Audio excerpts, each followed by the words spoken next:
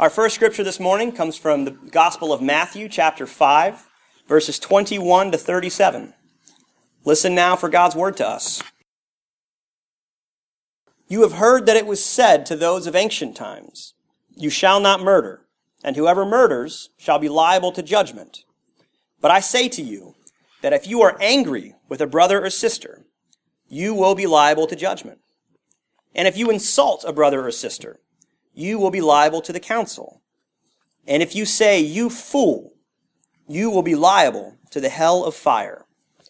So when you are offering your gift at the altar, if you remember that your brother or sister has something against you, leave your gift there before the altar and go.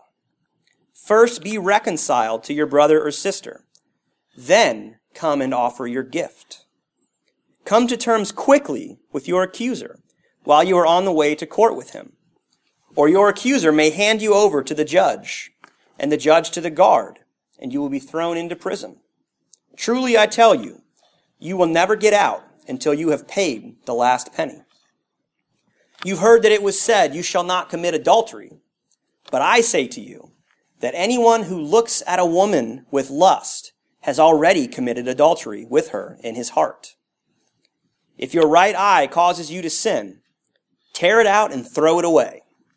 It is better for you to lose one of your members than for your whole body to be thrown into hell. And if your right hand causes you to sin, cut it off and throw it away. It is better for you to lose one of your members than for your whole body to go into hell. It was also said, "Whoever divorces his wife, let him give her a certificate of divorce." But I say to you that anyone who divorces his wife, except on the ground of unchastity, causes her to commit adultery. And whoever marries a divorced woman commits adultery. Again, you have heard that it was said to those of ancient times, "You shall not swear falsely, but carry out the vows that you have made to the Lord." But I say to you, do not swear at all, either by heaven, for it is the throne of God, or by the earth, for it is his footstool, or by Jerusalem, for it is the city of the great King. And do not swear by your head, for you cannot make one hair white or black. Let your word be yes, yes, or no, no. Anything more than this comes from the evil one. This is the word of the Lord.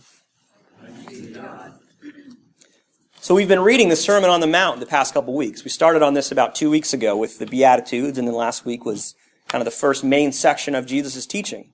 And now we really get to the meat of the Sermon on the Mount. This is where Jesus really starts to get serious and a heck of a lot less palatable, right? Things get a little difficult. Now, today's passages is what scholars refer to as the antitheses. It's the series of teachings with that familiar phrasing, "You have heard that it was said, but I say to you." And these are Jesus' musings on the law of Moses and teaching his followers about how it applies to them. And many of us have grown up with an understanding of the laws of the Old Testament as these kind of outdated things or in some way rendered unnecessary by the grace that we now experience in Jesus Christ. The common suggestion or even accusation was that so many people had become so legalistic and so blind to God's goodness that they were, in some sense, slaves to the law or slaves to their legalism, their insane interpretation of the law, demanding that everyone act in accord with their particular understanding of it. And interestingly, Jesus, in this passage, comes across as somewhat legalistic himself, according to those standards. But, of course, we can step back and say that with regard to the law, we know that things have definitely changed in some sense. I mean, even modern-day Jews don't follow every single letter of the law. They'll try to live in a certain sense, in a way that is in accord with the spirit of the law. That is in accord with the Spirit of God. And even from the very beginning, when the law was first given, it was always kind of flexible. It was always open to new interpretation based on the new context that God's people found themselves in. because to them and to us, God's word is alive. Hebrews tells us that it is living and active. It was never meant to be static. And in case we forgot about how last week Jesus told us that he did not come to abolish the law, but to fulfill it, his teachings this week drive home that point rather forcefully. In the span of these 18 verses, he teaches about murder, hatred, reconciliation, adultery, lust, bodily dismemberment, divorce, adultery, again, vows, and swearing falsely. All of that in a very short amount of time. And this is only the first half of the antitheses. So there's more coming next week. Buckle up. And the thing that can often take us by surprise about these verses is how harsh Jesus can sound at times. It doesn't exactly jive with the image that a lot of us might have of Jesus. Might have us thinking, well, what happened to grace, Jesus? Where's the mercy? Where's the understanding? Jesus, you're kind of sounding like a Pharisee here. And we're not cool with that. I mean, he's talking about gouging out eyes and cutting off hands if they cause us to sin, because he says it's better for you to lose one of your members than for your whole body to be thrown into hell. It's pretty serious stuff. And these are the types of verses that make even the staunchest of biblical literalists do some fancy interpretive square dancing to work their way around what Jesus is actually saying here. Because I think most of us can read this and understand pretty quickly that Jesus is speaking in hyperbole, right? That he's intentionally using this overly exaggerated language and even shocking language in order to evoke strong feelings and strong emotion, strong reactions. So while we hopefully understand that Jesus doesn't actually intend for us to gouge out our eyes and cut off our hands, it should, at the very least, say something to us about how important these teachings are to Jesus, and for him, how important it is for his followers to understand them. In other words, Jesus is saying, listen up. This stuff matters. This is serious. But this gets us, I think, to what the point of the law, what the point of it might be, and what Jesus' take on the law might be. I think it's helpful to notice that all of these teachings that Jesus gives are relational. That is to say, they are about our relationships with those around us. And while they are, to be sure, incredibly strict, they are not this list of arbitrary rules that come across as, coldly religious, right? They have to do with how we treat each other, how we respect one another, how we relate to each other. And in every case, Jesus takes an existing law, one from the Old Testament, the law of Moses, and he broadens its scope to make it more difficult, actually, to live out. He says it's not simply enough to refrain from murder. For most of us, that's easy, right? But he points us to the ways that our hateful thoughts and our words about others are their own form of murder, equally deadly in Jesus' eyes. And he's so emphatic on this point that he says that to call someone a fool is to make you liable to the fire of hell. Now, I've been told a lot in my life that I might be going to hell, but I don't remember anyone ever listing this among the reasons for why I might be going there. This was never among the litany of sins, calling someone a fool that would have me end up in the hellfire. But apparently for Jesus, it's a pretty big one. And again, he says, it's not enough to simply avoid committing adultery. He says that to objectify a person by seeing them only as objects for our sexual gratification is equally sinful. And in a sex-obsessed culture like ours, it's probably best that we listen very carefully to what he's saying here. And again, it's not enough that we not break our oaths and promises, but he commands that we speak truthfully in everything that we say, that our yes be a yes and our no be a no, no matter how small or insignificant it may be. The great irony of these teachings, I think, is the way that they are often received and taught by Christians, by us. Now, every preacher knows that he or she loses control We lose control of our words once they are spoken, once they are received. We can't control how they are heard and understood by others, especially now that they're on the internet, right? They can be taken any number of ways with unforeseen and unintended consequences. They are no longer our own. They become yours. And unfortunately for Jesus, his words are no less immune. I mean, I've heard some pretty amazing sermons about this stuff, and I use amazing very liberally. I've heard sermons detailing the things that you can and cannot call a person without making you subject to the hellfires. For instance, one of the interesting things about this text is that Jesus uses this Greek word that is actually a transliterated Aramaic word. The word is raka. So if you've ever read the King James Version, maybe you've seen where it says raka. You can't say raka. And so translators for a long time have argued about the best way to translate this Aramaic word. But I mean, it basically means something along the lines of empty-headed or vain or foolish, idiot, something along those lines. And I actually heard someone in a sermon once say that you're actually allowed to call someone a fool if they're being a fool, but you could never use this word raka. I don't know why you would use that word raka, but we're not allowed to, because there's apparently something especially egregious about that particular Aramaic word. In this particular sermon, the preacher quoted the psalm. It may be familiar to you.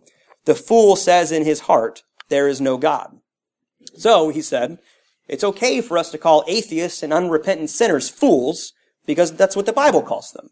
But we can't say raka to them, because that would be something terrible for some reason. Even though that word means absolutely nothing to us, we're not allowed to say that particular word.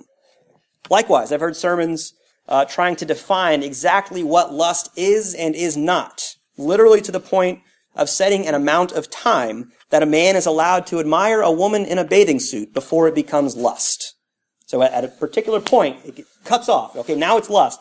Now that's a sin. It's amazing the lengths that we'll go to determine what constitutes proper biblical living and what does not. And not surprisingly, when we do this, we almost always find ourselves on the right side of the dividing lines, don't we?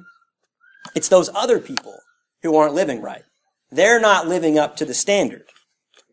What these interpretations, and what we in general often fail to realize, is that just like the original law given to Moses, these new laws, or Jesus' understandings of these laws for us, have never been about telling outsiders, that is non-Christians, non-believers, it's never been about telling them how to live their lives. It's about how we live our lives in relation to each other and to them.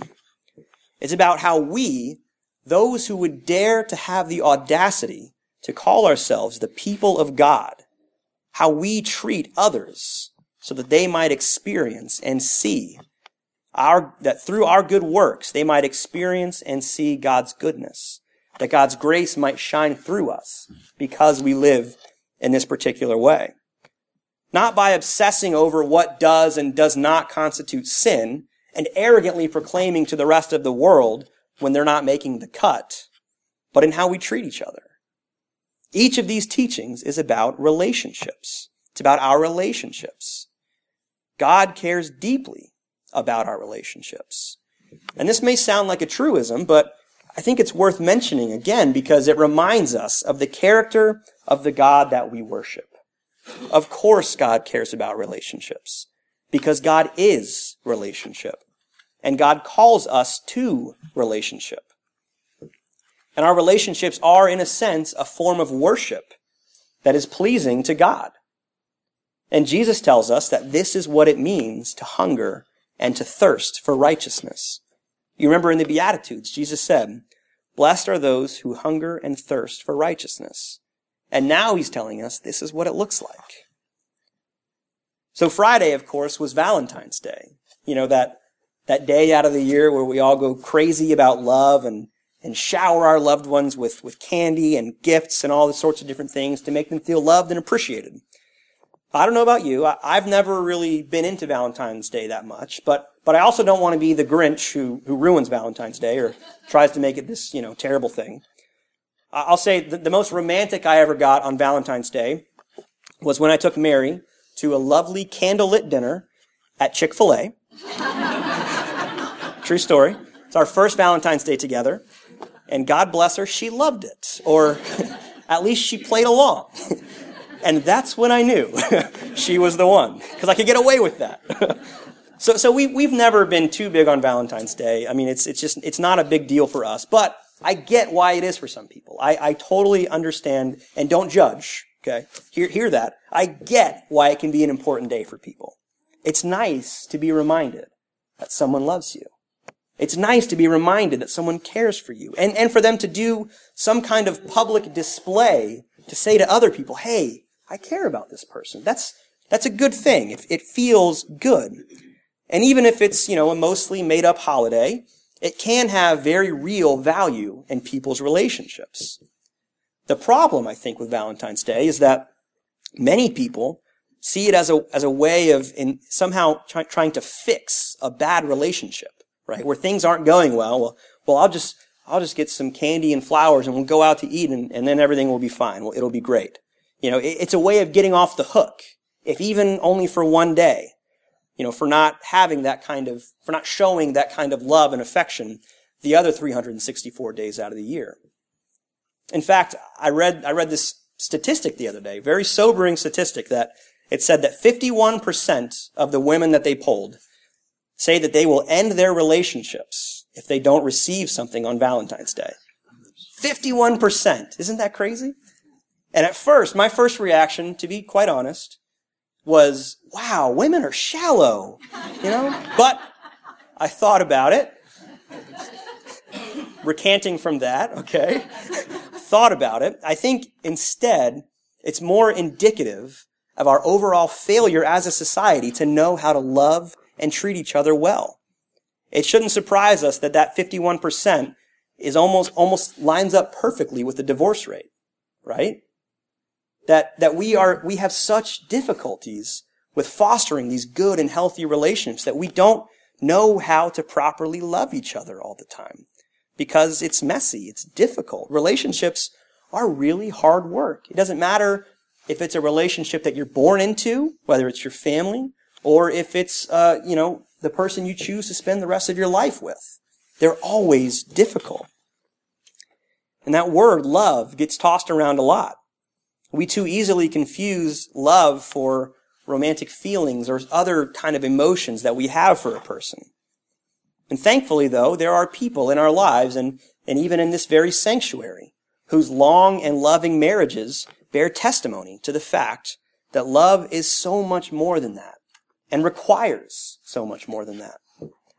I read this great quote on an article online this week. It said this: romantic love is a feeling. Christian love is a committed practice, an ongoing daily discipline. Romantic love is exciting, but fleeting. Christian love is backbreaking and requires much more of us than most of us are willing to give. Romantic love practically demands an equal response from the object of our affection.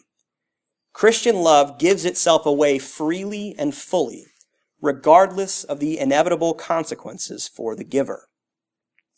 This is the type of love that we first received from Jesus Christ, and it's the type of love that he calls us to in the Sermon on the Mount.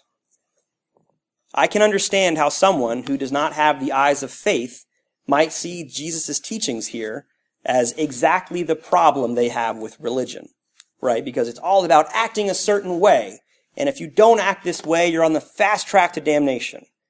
And I can't say that I blame them for thinking that way, because I think in a lot of ways we've allowed that to become the dominant narrative of what Christianity looks like in our culture.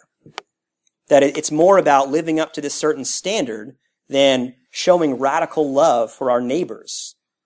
It's more about talking about all the ways that other people are sinning than by loving them and serving them sacrificially the way Christ has called us to. One of, if not the fastest growing religious identity in our country right now is what we call the nones. These are people who don't associate or affiliate with any particular religion or denomination. They say none. And many of these people will identify themselves as spiritual but not religious. I'm sure you've heard this language before. Because in our culture, religion has almost become a dirty word. What people really want and what they seek more than anything is connection. They seek relationship. They seek affection. And Jesus here teaches us that our religion is relationship. That these are not two separate things. At least they're not supposed to be. This new law that Jesus gives us is not simply about doing what he says because he said so, although obedience does matter. In fact, there's something about what Jesus teaches that really isn't even all that new, because love is the law, and that always has been. From the very beginning, when God gave the law, it was always about how to love God and how to love your neighbor. This is what we're called to. Real, messy, complicated, painful, sacrificial love. This is our law. Not that we would use these commandments as a litmus test to define who's in and who's out, but that these commandments might point us to the ways to live faithfully and lovingly, so that we might shine the light of our Savior into the dark places. This is our law. Amen.